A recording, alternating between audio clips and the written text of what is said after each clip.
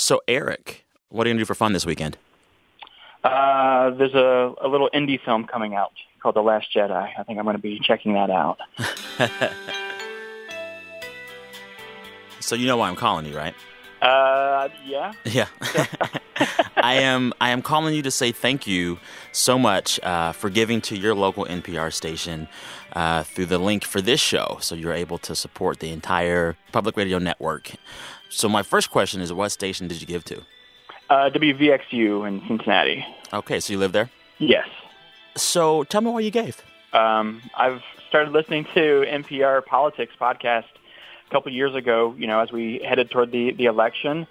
And, I'm listening to you, to, Code Switch, Pop Culture Happy Hour, all of these podcasts. And, I'm getting the entertainment out of it, so I think it's like the least I could do. I mean, like I said, going to see the Last Jedi and paying how much for a movie ticket, I get how many more hours of entertainment and information during the week from you guys. So I think it's the least we can do. Well, hey, I really, really appreciate it, and I know I've been saying it on the show for a few weeks now, but donors like you and listeners like you seriously help us keep this stuff going. So I want you right now to let other listeners know how they can give. You can tell them the specialized link that we have that they can use to go donate today. All right, you can give at donate.npr.org/Sam. Awesome. Thank you so much. I hope you have a wonderful, wonderful weekend. Enjoy that little indie film. Yeah, thank you. You too, Sam. Appreciate it. All right, man. Bye.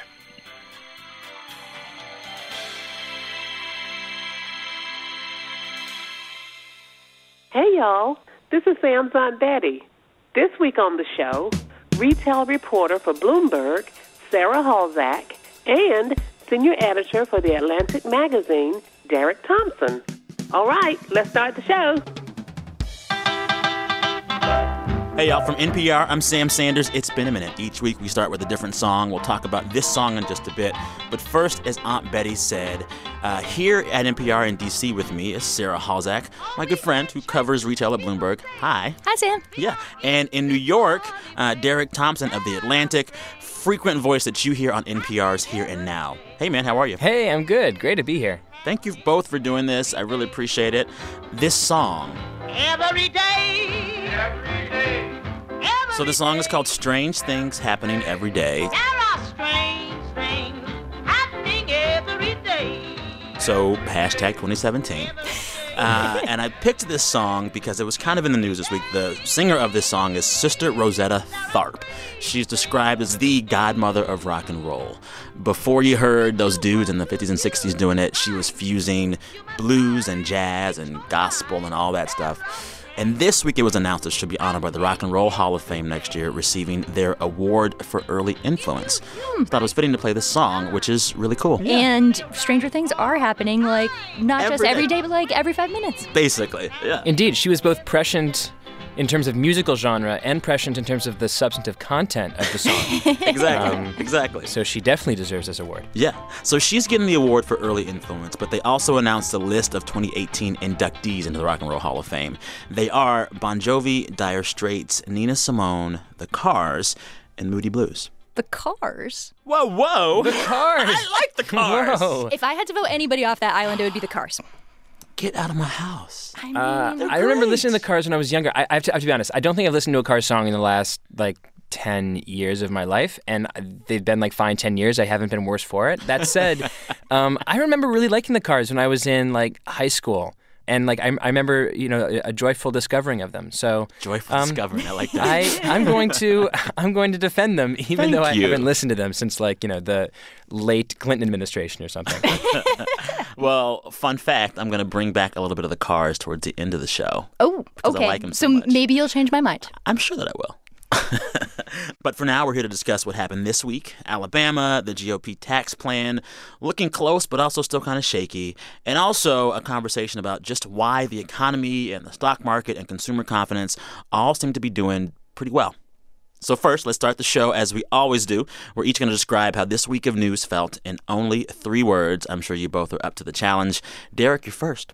My 3 words are big get bigger. The big news that I have been following for the last few days, and really I guess the last few weeks since rumors of it broke, is Disney's acquisition of 21st Century Fox, or of most of the assets of 21st Century Fox.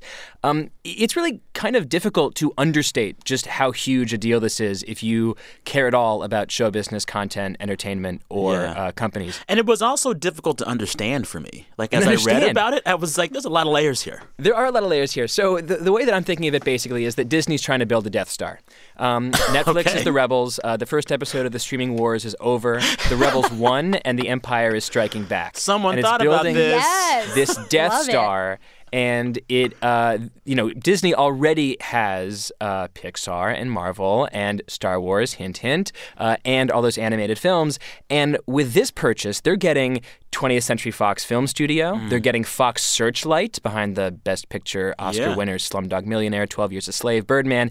They're getting the X-Men franchise to complement their Marvel franchise. They're getting Fox's television production company, which didn't just make The Simpsons, but also made shows like Modern Family and Homeland, which are on other channels. They're getting FX. They're getting National Geographic. They're getting the Yes Network. If you like the Yankees, you now are watching the Yankees on TV through Disney if this deal goes through. I mean, it is everything. But they didn't get Fox News, right? They did not. No. Okay. Murdoch, essentially, he is reverting back to his earliest incarnation as a media mogul. He has owned billions. I think his empire has reached $100 billion in terms of valuation. But he's basically selling everything except for Fox Broadcast Network, Fox News, and a smattering of national sports networks. So basically, he's going right back to where he started, which is as a news guy. If, huge if, capital I, capital F, underscore, bold italics, the Justice Department lets this deal go through. Well, because I'm hearing now that we're going to end up basically with a Disney Netflix, like a Disney streaming service. Is that in the cards with this merger? 100%. Yeah, Disneyflix.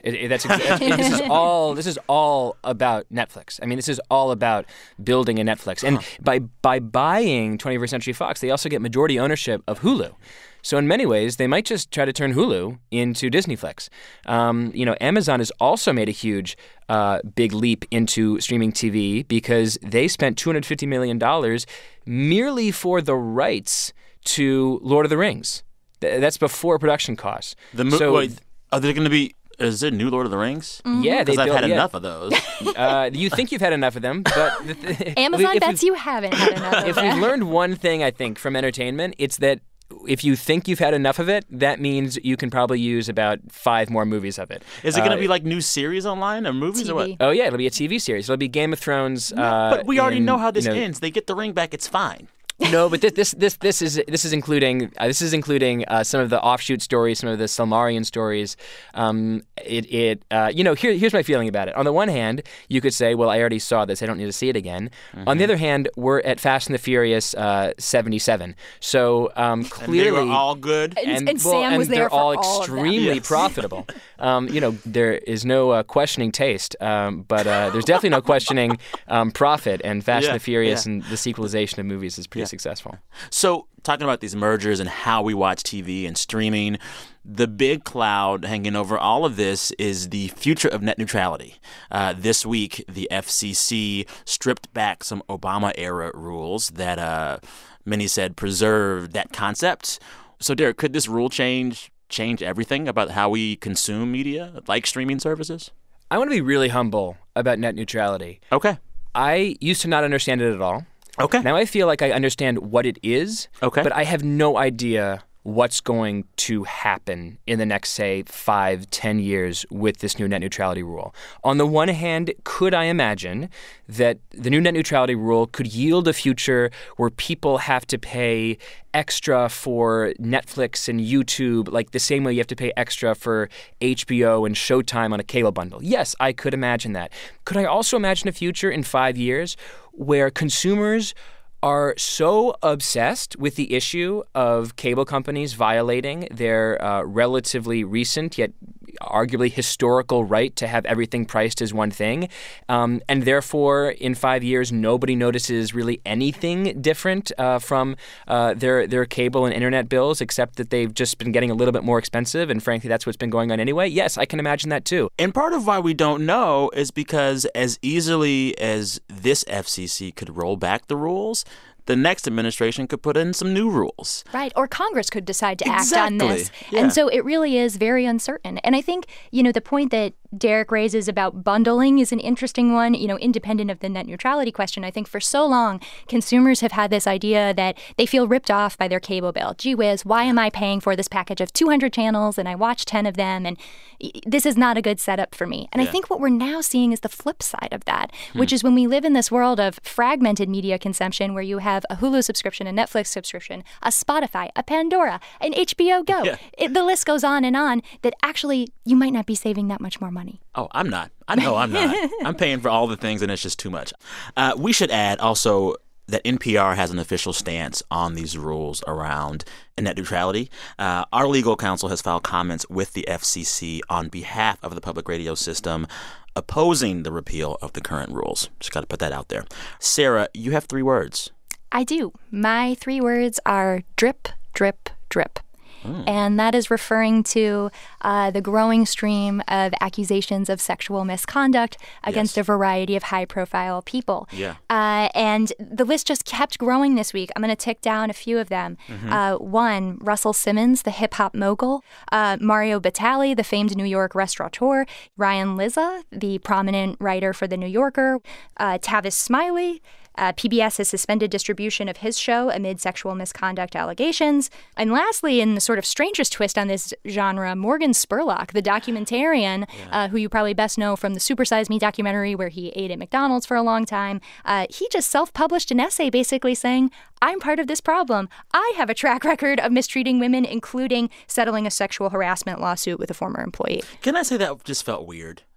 I don't know how to feel about it, But I think the way I feel at this moment, I know these have been coming out for several months now, but I sort of feel like sexual misconduct is like a big canvas, like a big painting with a curtain in front of it. And I feel like we're slowly pulling it back, but we still don't see the full picture yet. And I think every time I read one of these stories, I still react with shock and horror. In a way, I don't know why I'm reacting with shock because there's been so many at this point.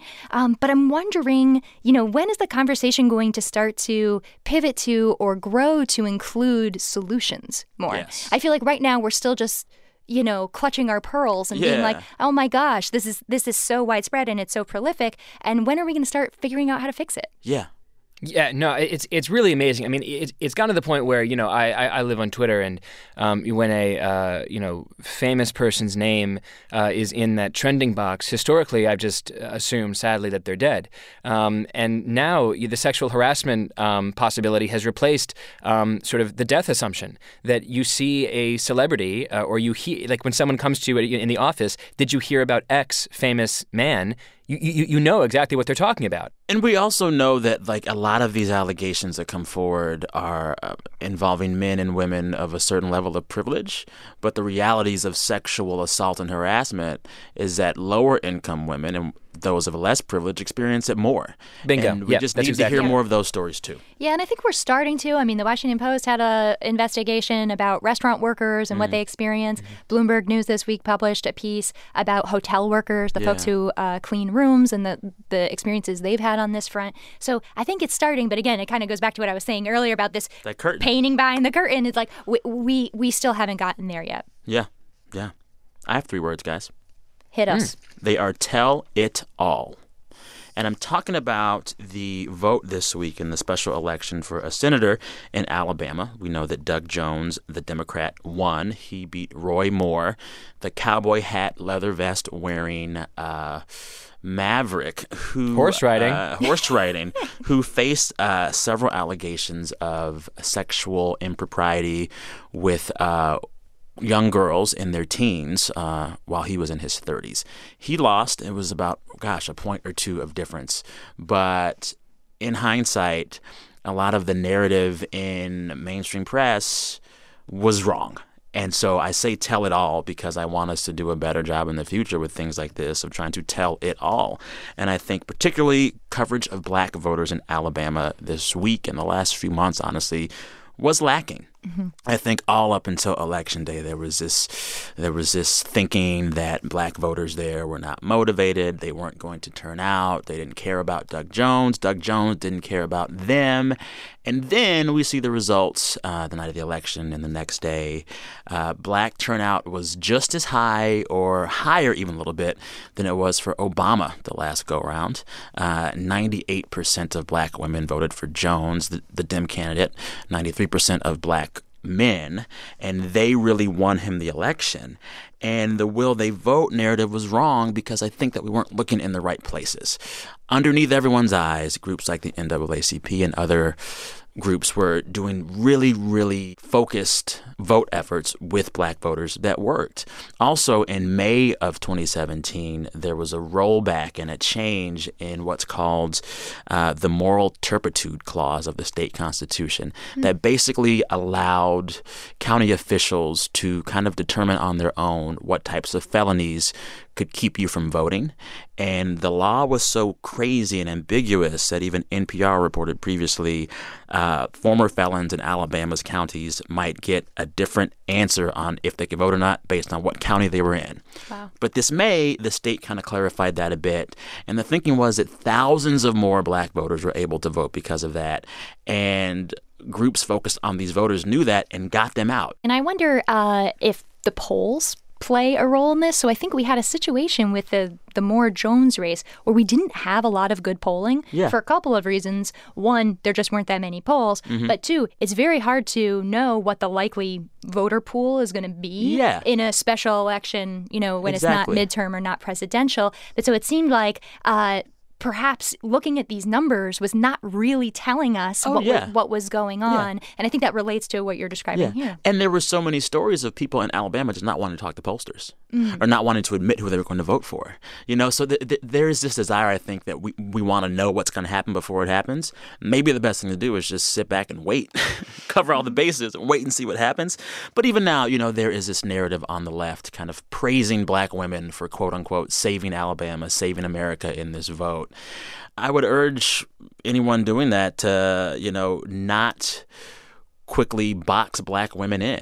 Maybe they weren't trying to save you. Maybe they just were voting how they wanted to vote. And we should, not idolize any one group of voters, but just try to cover them accurately and holistically.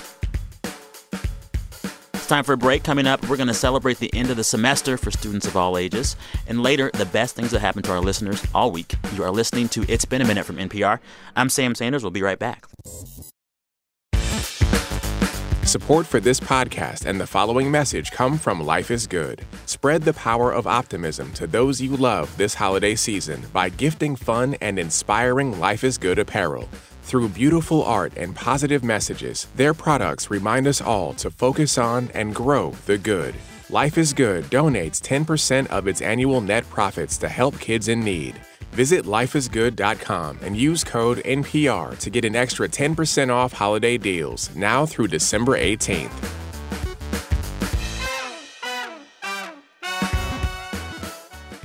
All right, we are back. Guys, quick yes or no answer.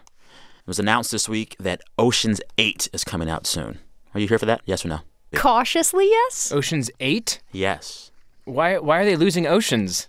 I think it's based on the number of people in the cast. Right, where they're losing that. I mean, typically the numbers go up as you have more sequels. Fast and the Furious, 2, 3, 4, 9. This is based on the number of people in the cast. So Ocean's 11 had 11 main characters. Can 12 you tell had 12. me who the stars of Ocean's 8 are So let gonna me be? tell you. I want to know who they lost. It's going to have an This will shape my cautious This will yes. shape your cautious yes. It's an all-female cast. Ooh. I'm going to read the 8 for you. Sandra Bullock, Cate Blanchett, Anne Hathaway, Mindy Kaling, Sarah Paulson, a rapper named Aquafina, Helena Bonham Carter, and, drumroll, Rihanna.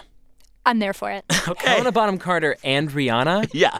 I want to be on that set. Okay, so yes. Yes. They're both a yes. I'm a yes, but here's the thing. I saw Rihanna in Battleship.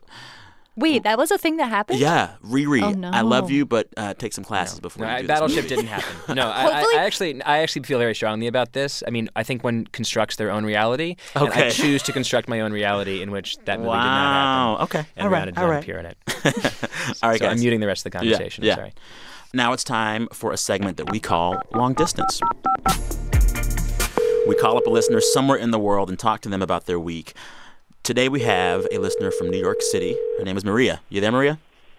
Yes. Hi, Sam. How are you? I'm good. How are you? Good. Cold. Yeah, it's cold. You're on the phone with two of my friends, Sarah and Derek. So how cold is it today up there? It's in like the 30s, but I'm from Texas, so it's basically like negative 20. Oh my goodness, where in Texas? Laredo. It's like on the border. Yeah, I Pretty know close it. to where you're from. San Antonio. Yeah. So we're fellow Texan, love that. We're calling you up because you, like a lot of students, are finishing up school for the semester. You're finishing finals next week, but this is like your first semester at Columbia in New York, leaving Texas, right? Mm-hmm. So what are you studying? Environmental engineering. That sounds hard. Yeah, like taking calculus, physics, chemistry. It seemed like pretty insurmountable, like when I first got here. Really? But now, like a semester in, it's definitely like a lot more doable, and it kind of like creates like this tenacity that it's like you have to get it done, because it's not like I can go back home or like. I mean, you could, but don't stay there. Finish. Yeah, that's what my mom said. My mom was like, "Just come back, change your Really? major." I was like, "No." Yeah. So what was the most surprising thing about being at a place like Columbia, being in New York? Like, what threw you the most for a loop? I think I didn't. New York is actually not as unfriendly as I thought it would be. Okay. I actually think, which might be like a really hot take to make, but I think on the subway, because I'm Hispanic, so when I hear someone like speaking Spanish on the subway, like it's really easy to just like turn around and like say hola and like greet them. Nice. And there's like an instant like connection. Also with like facilities workers or maintenance work, like staff that's Hispanic here too. It's like they're so friendly. It's so easy Nice. to just like strike up a conversation with them, and like people are way more accessible than I thought they'd be. How do people who maybe don't know too many Texans treat you? New Yorkers who are native there, or folks from the East Coast and up north? Oh, so that's actually something that that's also kind of been tough to grapple with here, something that I wasn't expecting. There's kind of like, people have told me like, I'm sorry that you had to grow up there. Like, Wait, they apologize that you're from Texas? Yeah. Oh, my. Well, and do you get the vibe that it's cultural or political? Is this a red state, blue state? Like, you're from Texas, or is this that they think you're really culturally different? So I think it's concurrently both. Huh. So you hear like guns, horses, like everyone is so racist there. But they're telling that to me who's Hispanic, and I'm like, Texas is also like very Hispanic, very African American, and that's kind of like when you see like, it's kind of hard to see like what Texas is like seen as, because it's seen as like a very like white cowboy state, when it's like it's actually so multicultural. So it's kind of sad like people not to recognize like how like multidimensional it is. I always tell people Texas is a home of not just George W. Bush, but also Beyonce. Don't exactly, forget. Right? No better counterparts than that, I think. I mean, so I must ask, as a Texan, one of the things that I missed most once I left was not being able to find good breakfast tacos. Like, what do you miss the most from home? Yeah, you're saying this to someone that grew up on the border. So I can definitely agree. I definitely I also miss good steak and barbecue. Yeah. Like every Sunday, my parents would just have like a huge barbecue cookout, and like we'd watch football. Probably the most Texan thing. So I miss just like eating like a 12-ounce steak. Like who's your team? Sunday. The Cowboys. The Cowboys. Good How do you answer. feel about their season? I know. We're taking a lot of L's, but it's okay. I'm a Spurs fan, though, and so that's always very promising. Snaps for that. But, Maria, on a more serious note, you told us at one point before this call that before you got to New York and Columbia, you were very worried about fitting in there as a Latina, as a Texan.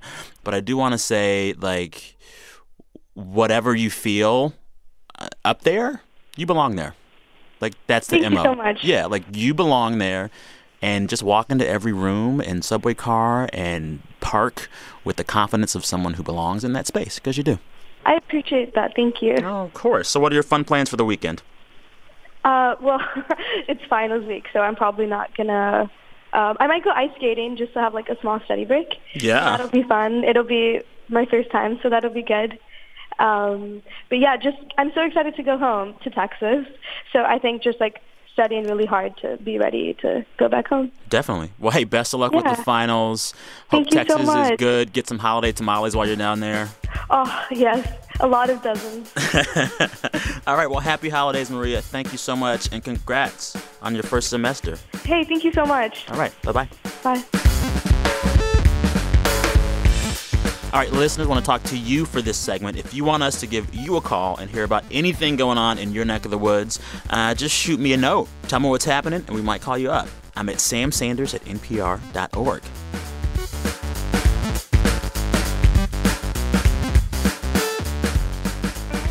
All right, guys, I brought you both here because y'all both know the economy very, very well. And I wanted to, as the year comes to a close, talk about the economy. So our main story this week is the economy and the way that we measure the economy, things like the stock market, consumer confidence numbers. There is story after story about how a lot of these metrics are really, really good right now. But my big question for you guys is it really good for everyone, and how good is it? You know, President Trump tweeted on Thursday that the stock market hit another record high. How do we know how good the economy really is? Because at the same time those numbers look good, we see uncertainty in our politics. We see a president with really low approval numbers. Why is the economy looking this good, and is it this good? That's the first big question for both of you guys. Well, look, the easiest answer is that the economy looks pretty good because the economy is pretty good. Okay. We've been in a really, really long recovery. Unemployment now is incredibly low. 4.1%. Yeah, and it's gonna keep falling, I think. We've been creating about 180, 200,000 jobs every single month, literally for like the last 7 years straight. Wage growth has been pretty good. And look, the stock market, which is not the perfect measure of Main Street, has just been going gangbusters because corporate profits are at a near all-time high. And basically, you know, the big question I think you're asking is, the way that I think about it is, does A1 chaos affect the business cycle? Like, is there a tether? Is there a rope connecting A1 to B1, news stories to business stories? And the answer really for 2017 has been no. Sarah, you cover retail, and one of the big through lines of the election last year was that consumers and shoppers were just nervous about the state of the economy. But all of this year feels like they're really spending money. What's up with that? Yeah. So I think a lot of consumer behavior comes down to some of these more kitchen table pocketbook issues. So you look at something like gas prices. Gas prices they're low right now. They're higher than where they were in 2016, but they're quite a bit lower than, say, 2012. Food prices have been in a long deflationary cycle. Again, they're starting to tick back up now, but those things have been really low. So if you're someone who lives paycheck to paycheck or you're on a budget, those factors matter. And that means at the end of the month, maybe you feel a little more flush, that you're going to go out and buy a Barbie for your kid, take the family to Olive Garden. What's happening in your own bank account and in the four walls of your home really matters in terms of how you're spending as a consumer. So then if Trump's behavior is not the best way to predict the success or failure of some of these metrics, what is the reason? What is the big underlying reason that we've seen such sustained growth continually? Was it one policy, one something? Do we know? It's a great question. I mean, the way that I think about the question is essentially, why has the recovery been so slow and steady? And the answer really is that, you know, we've grown in a really steady way that hasn't relied on any particular bubble. You know, in the 2000s, under George W. Bush, we did have a recovery after 2001, but it relied on a housing bubble. It relied on something that was unsustainable, and the popping of that bubble gave us the Great Recession. But in the last few years, it's just not obvious that there's any bubble. We've just grown really slow and steady. And for a while, it was incredibly frustrating because, like, in 2010, all the economists and all the economic writers were like, why isn't this happening faster? Why aren't we growing faster? Why aren't we snapping back to reality? But instead of snapping back to reality, we just sort of like slowly walked our way back to a normally healthy economy. And that's basically what we're in now. So in many ways, Trump is essentially taking credit in 2017 for a phenomenon that is a 2009 to 2017 thing. But savings, that's down. Wages seem stagnant. Like, why aren't some of the behaviors from consumers in line with the growth of the economy? It's a really complicated tangle. So, like, the wage growth question ties into this sort of nerdy productivity growth question. Okay. And so what we've seen is that typically in happy economic times, worker productivity would be increasing, right? So your output per hour would be growing. Well, productivity growth has been really, really slow. And so that kind of it ties into what we're seeing with the wage question. Yeah. And so I think unpacking sort of how we're not seeing this recovery treat everyone evenly. Totally. How it's not been as good to everybody as it's been to others. It's this really complicated puzzle of questions. Yeah. Yeah, I think that's a really important point, which is to think about averages and distribution. So averages are like GDP, right? That's saying how the entire country is growing. Or averages are like the stock market, literally the Dow Jones Industrial Average. That's how a basket of companies is doing on average. But it's really important, especially now and especially in the last 30 years, to think about distribution, because you can have GDP growth be really, really strong, but the fruits of domestic production are being unevenly shared, so that, for example, the top 1% is doing much, much better than the rest of the country, or say the top 20% is doing much better than the quote-unquote bottom 80%. And that's definitely something that we saw for the most part during the recovery. A really interesting phenomenon in the last about 18 months is that wage growth has actually been fastest at the bottom. That's for two reasons. Number one, you've had minimum wage increases in several states. And then number two, wages tend to grow at the bottom when you have a tighter labor market. And you have a tighter labor market when you have unemployment under 5%, which we have now.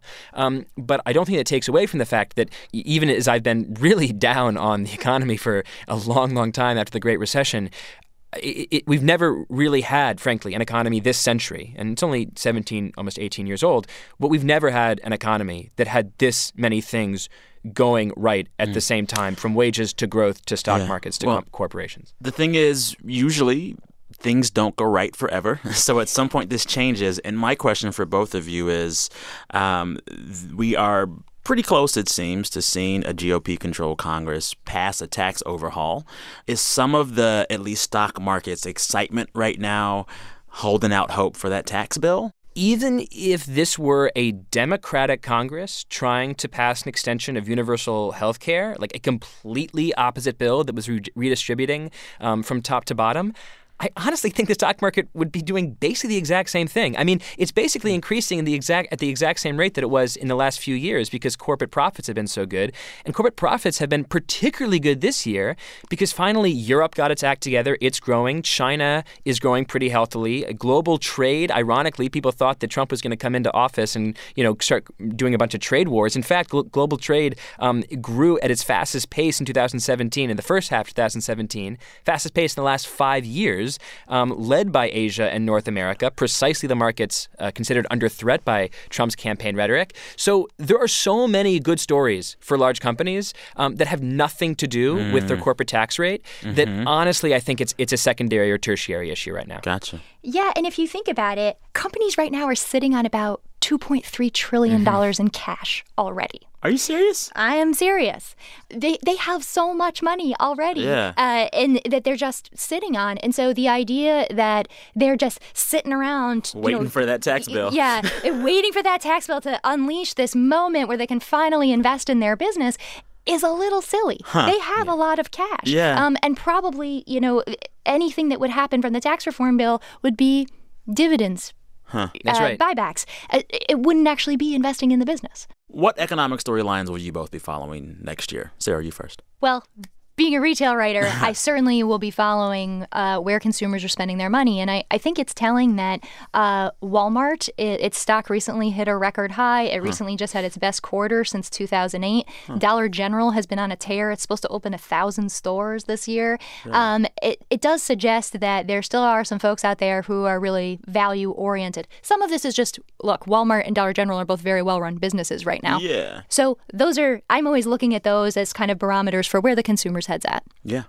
You also had a great story at the end of this year all about how we've kind of reached peak online subscription shopping. Oh, my goodness. There's this just is like too the many. Boxes of the clothes every month or the box of bacon every month or whatever. The box of pet food, the box of dirt. I literally found one that is a dirt of the month. It's like you pan for gold or something with your monthly dirt shipment. What kind of dirt would be a dirt of the month? Only the best dirt. Like Brazilian dirt? So it appears to be associated with a show on Discovery about like gold miners, and it comes from their Alaska gold mine or something where the show is about, I don't know. Is the company called Dirt Bags? Because that's what I would call my company. this guy. And I would definitely put it in really beautiful bags. Well, Like now we know what to get Derek leather- for Christmas. Yeah, leather- literally a bag of dirt. Please make it Brazilian dirt. I don't want any of this cheap, Panamanian dirt. So, Derek, what's your story to follow for 2018? I think the important story sort of from a macro level in the U.S. economy is distribution right now.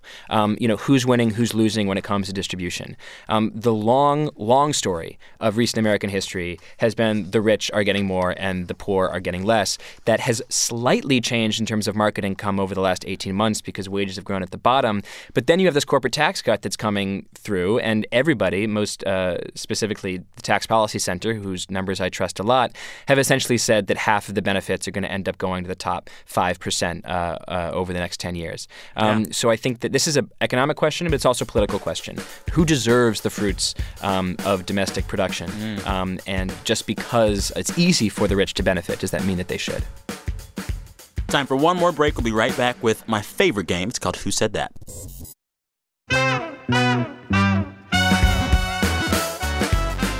Support for this podcast and the following message come from St. Louis Public Radio and PRX, presenting the podcast We Live Here, real talk about race and class that doesn't feel like homework. You'll hear investigations and stories of ordinary people.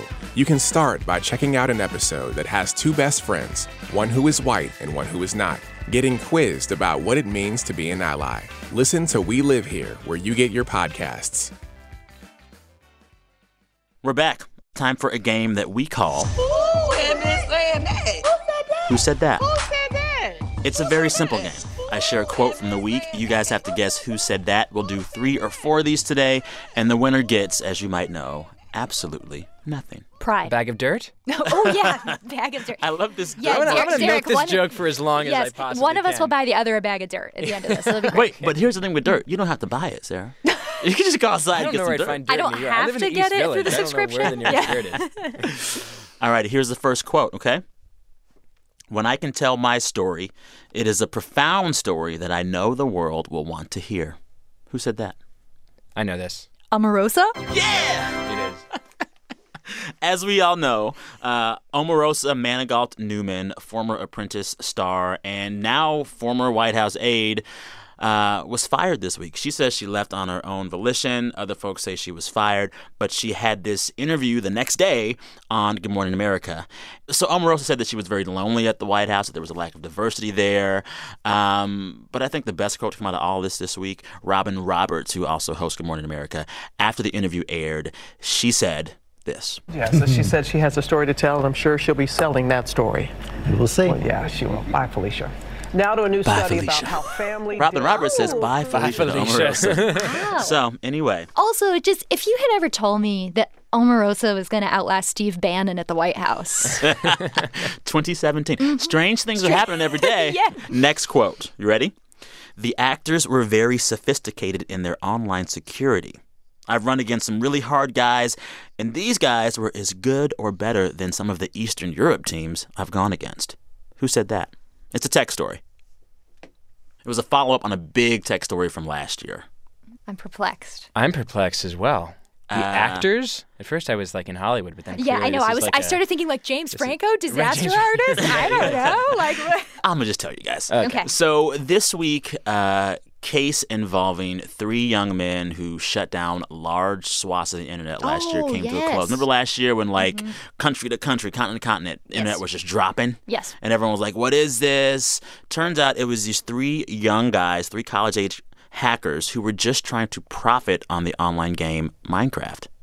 Wow. Yeah. So that quote you heard from came from FBI Special Agent Elliot Peterson talking about those 3 guys. And it turns out their denial of service attack that affected the entire world in the fall of last year was just meant so they could game the online game Minecraft and get some more money from playing it. Wow. War games. well, I guess I'm secretly relieved no one was trying to take my social security number, but Yeah. I love how like the rule of the last 12 months has been like the answer to every mystery is always the stupidest possible answer. Yeah. You know, like you want to say like, oh my God, like someone took down worldwide access to the internet. Clearly it was some nefarious state actor. It's like, no. Nah, it was Minecraft. It was 3 dudes who were like stuck on a level of Minecraft and they were like, fine, DDoS attacks everywhere. Let's bring it all down. Yeah. Next quote. We've had the mini, the giant, ready sliced, and now we're launching the Holy Grail, stoneless. I don't need a who, just a what it's talking about would even be enough. Domino's? Yeah. It's a food. Millennials love this food. Avocado person? Yeah. It's avocados. So this was Charlotte Curtis. She's a food tech specialist at a store chain called Marks and Spencer, which is a British company. This week they unveiled a pitless, or as the Brits call it, a stoneless avocado with edible skin. Ugh. It looks so weird. Oh. Yeah. Have you seen the photos where they cut it open? I can't do it. Well, one, Yeah, you it cut looks it so open, there's no pit. And two, they say that you can eat the shell. No, you can't. No, you can't. Yeah, don't tell Emotionally, people you that. can't. Yeah. Yeah, no. Yeah, it's like saying you can eat the banana peel. It's like you can technically do that, but like do why? not. But my biggest question with all of this is, will these new, skinnier, stoneless avocados make it easier or harder for young folks to buy a house? Oh, that's a good question. I don't know. Yeah. No, is this purely like aesthetic, or does this like taste better in any way? It's part of a larger trend of just trying to make more avocados because they're really in high demand right now. Yeah. So folks are trying to breed all new types that they can grow. Also, it's just laziness, right? It's just people who are like, oh, the avocado is such a difficult fruit because you have to like scoop out that enormous pit, and it's like, and you could cut your just finger scoop out cutting the pit. avocado. Derek got avocado first. You got Omarosa first. Neither of you really got the second one. So it's a tie. I'm going to go ahead and say Minecraft wins. Minecraft wins, and everybody gets dirt. Yeah, basically. Okay, Sarah, Derek, almost out of here. But first, I want to plug our podcast feed from this past Tuesday. I talked to someone who I'm sure both of you, Derek and Sarah, have watched on the internet before. His name is Matt Bellassai. He is a viral internet celebrity, and he came to fame because years ago at BuzzFeed, he was that guy doing those videos where he would complain while drinking wine. Remember that web series, Wine About It? Wine About It, yes, of course. So classic. His career took off. He has a really funny new book out, and I'm going to play a clip of him right now. He's talking about coming out when he was in college, and he writes about that story in the book. I never felt like I was coming out to like a hostile environment. I was more afraid of just the change that I perceived would happen in me, I guess, that people... that I would be this just like flamboyant gay person all of a sudden, and that people would see me this way, and that's all that they would talk about, and that would become the kind of defining part of my personality. And to an extent, that's kind of what happened. I definitely felt like I became gayer. But now I'm like, I love it. I don't care that that's a defining part of my personality. I embrace that. It was fun. It was nice. Check it out. With that, it's time to end the weekly wrap as we always do. Each week, I ask our listeners to send us a recording of them sharing the best thing that happened to them all week. I encourage them to brag. They always do. Let's play it now. Hey, Sam. My name is Gretchen. I am very proud of myself this morning. I got up at 12:30 this morning. Had a quick breakfast and a couple shots of espresso. Then I vacuumed, then I finished my Christmas cards, packed up a gift box, and took a quick shower and then shoveled. Okay. And now it's time for me to go to work, and that is how we chicks do it. Merry Christmas. Moving down our to-do list. Yes. I'm Daniela from Houston, Texas, and the best thing that happened to me this week was I passed my math final. Congrats. I was so nervous I wouldn't, and I did. I just finished my last final before winter break. I finished my first semester of graduate school. I have just completed successfully my first semester of medical school, and congratulations. It is such a relief. Hi, Sam. This is Jen from Ypsilanti, Michigan. The best thing that happened to me this week should be starting my new job today, but it was actually the Big Lebowski theme brunch I went to on Sunday with my husband.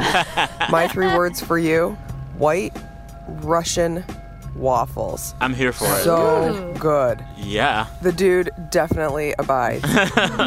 Hey, Sam, this is Ryan, and the best thing that happened to me this week was I made a ton of ice cream because this week my wife and I are actually launching our ice cream business. Wow. So, yeah, if you're ever in Vacaville, California, I know Vacaville. Sam, scoops on me. All right, I got you. Okay. Hey, Sam, this is Larry from Long Beach, California. Hi, Larry. Our fabulous granddaughter Emma called us this week to tell us that she had been accepted into the Stanford University class of 2022. Congratulations. When we heard the news, my wife and I whooped it up shed a few tears of joy because there is nothing better than getting great news from your grandkids. I bet. Hey, Sam. This is Cindy from Houston. Hi, Cindy. I just actually moved to Houston from Tampa, Florida, and the best thing that happened to me all week was that we got snow, and I got my daughter out of bed. She's 11, and she's never seen snow before, and it was like 10 o'clock at night. She really should have been asleep, but I took her outside, and she danced around the snow probably about 20 minutes. And it was amazing. It's awesome. Thanks. Have a good day. Hi, Sam. This is Suresh. And this is Anita. The best thing that happened this week 25 years ago was our precious daughter was born on December 15th. Along with Astro, our golden doodle, would like to lovingly wish her a very happy 25th birthday to your own Anjali Sastry. Happy birthday, Anjali. We love you. Anjali's our producer. Oh, my goodness. Have a good week, y'all. Hey, enjoy the rest of your weekend. Bye-bye. Bye. That's awesome. And yes, a special birthday shout out to our star producer, Anjali Sastry. She's off today, listeners. She's taking the day just for her birthday. But we really appreciate all that she does for us, and I hope she has a great day. Thanks to all the other voices you heard there. Gretchen, Daniela, Ingrid, Dylan, John, Jennifer, Ryan, Larry, Cindy, Suresh, and Anita. We listen to all these that come in. Keep sending them. We can't play them all. I wish we could, but we listen to them all. I promise. And anyone out there, if you want to share your best thing all week, you can do so at any time throughout the week. Just record the sound of your voice. Send that file to me. I'm at samsanders@npr.org. All right. We made it. All We're going right. to close with another inductee into the Rock and Roll Hall of Fame, The Cars. This song is called Just What I Needed because I hope this show today was just what you needed, dear listeners. This week, the show was produced by Brent Bachman and Anjali Sastry with editing help from Steve Nelson, our director of programming, and Jeff Rogers. And our big boss is NPR's VP of programming, Anya Grundman. Sarah, Derek, thank you guys. I know you both like The Cars. You love The Cars. I love The Cars. It's growing on me. Also, a special thank you to all those who caved into the pressure of me harassing you in this podcast the last few weeks, asking you to give to your local NPR station.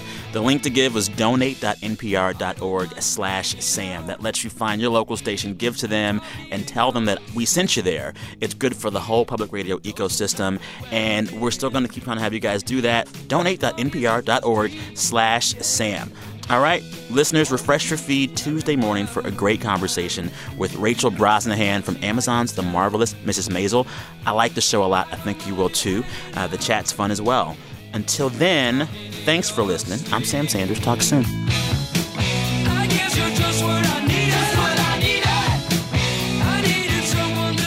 It's a foot thumper. Yeah, it is a foot thumper. That is precisely what it does. It doesn't move the entire body. But it can.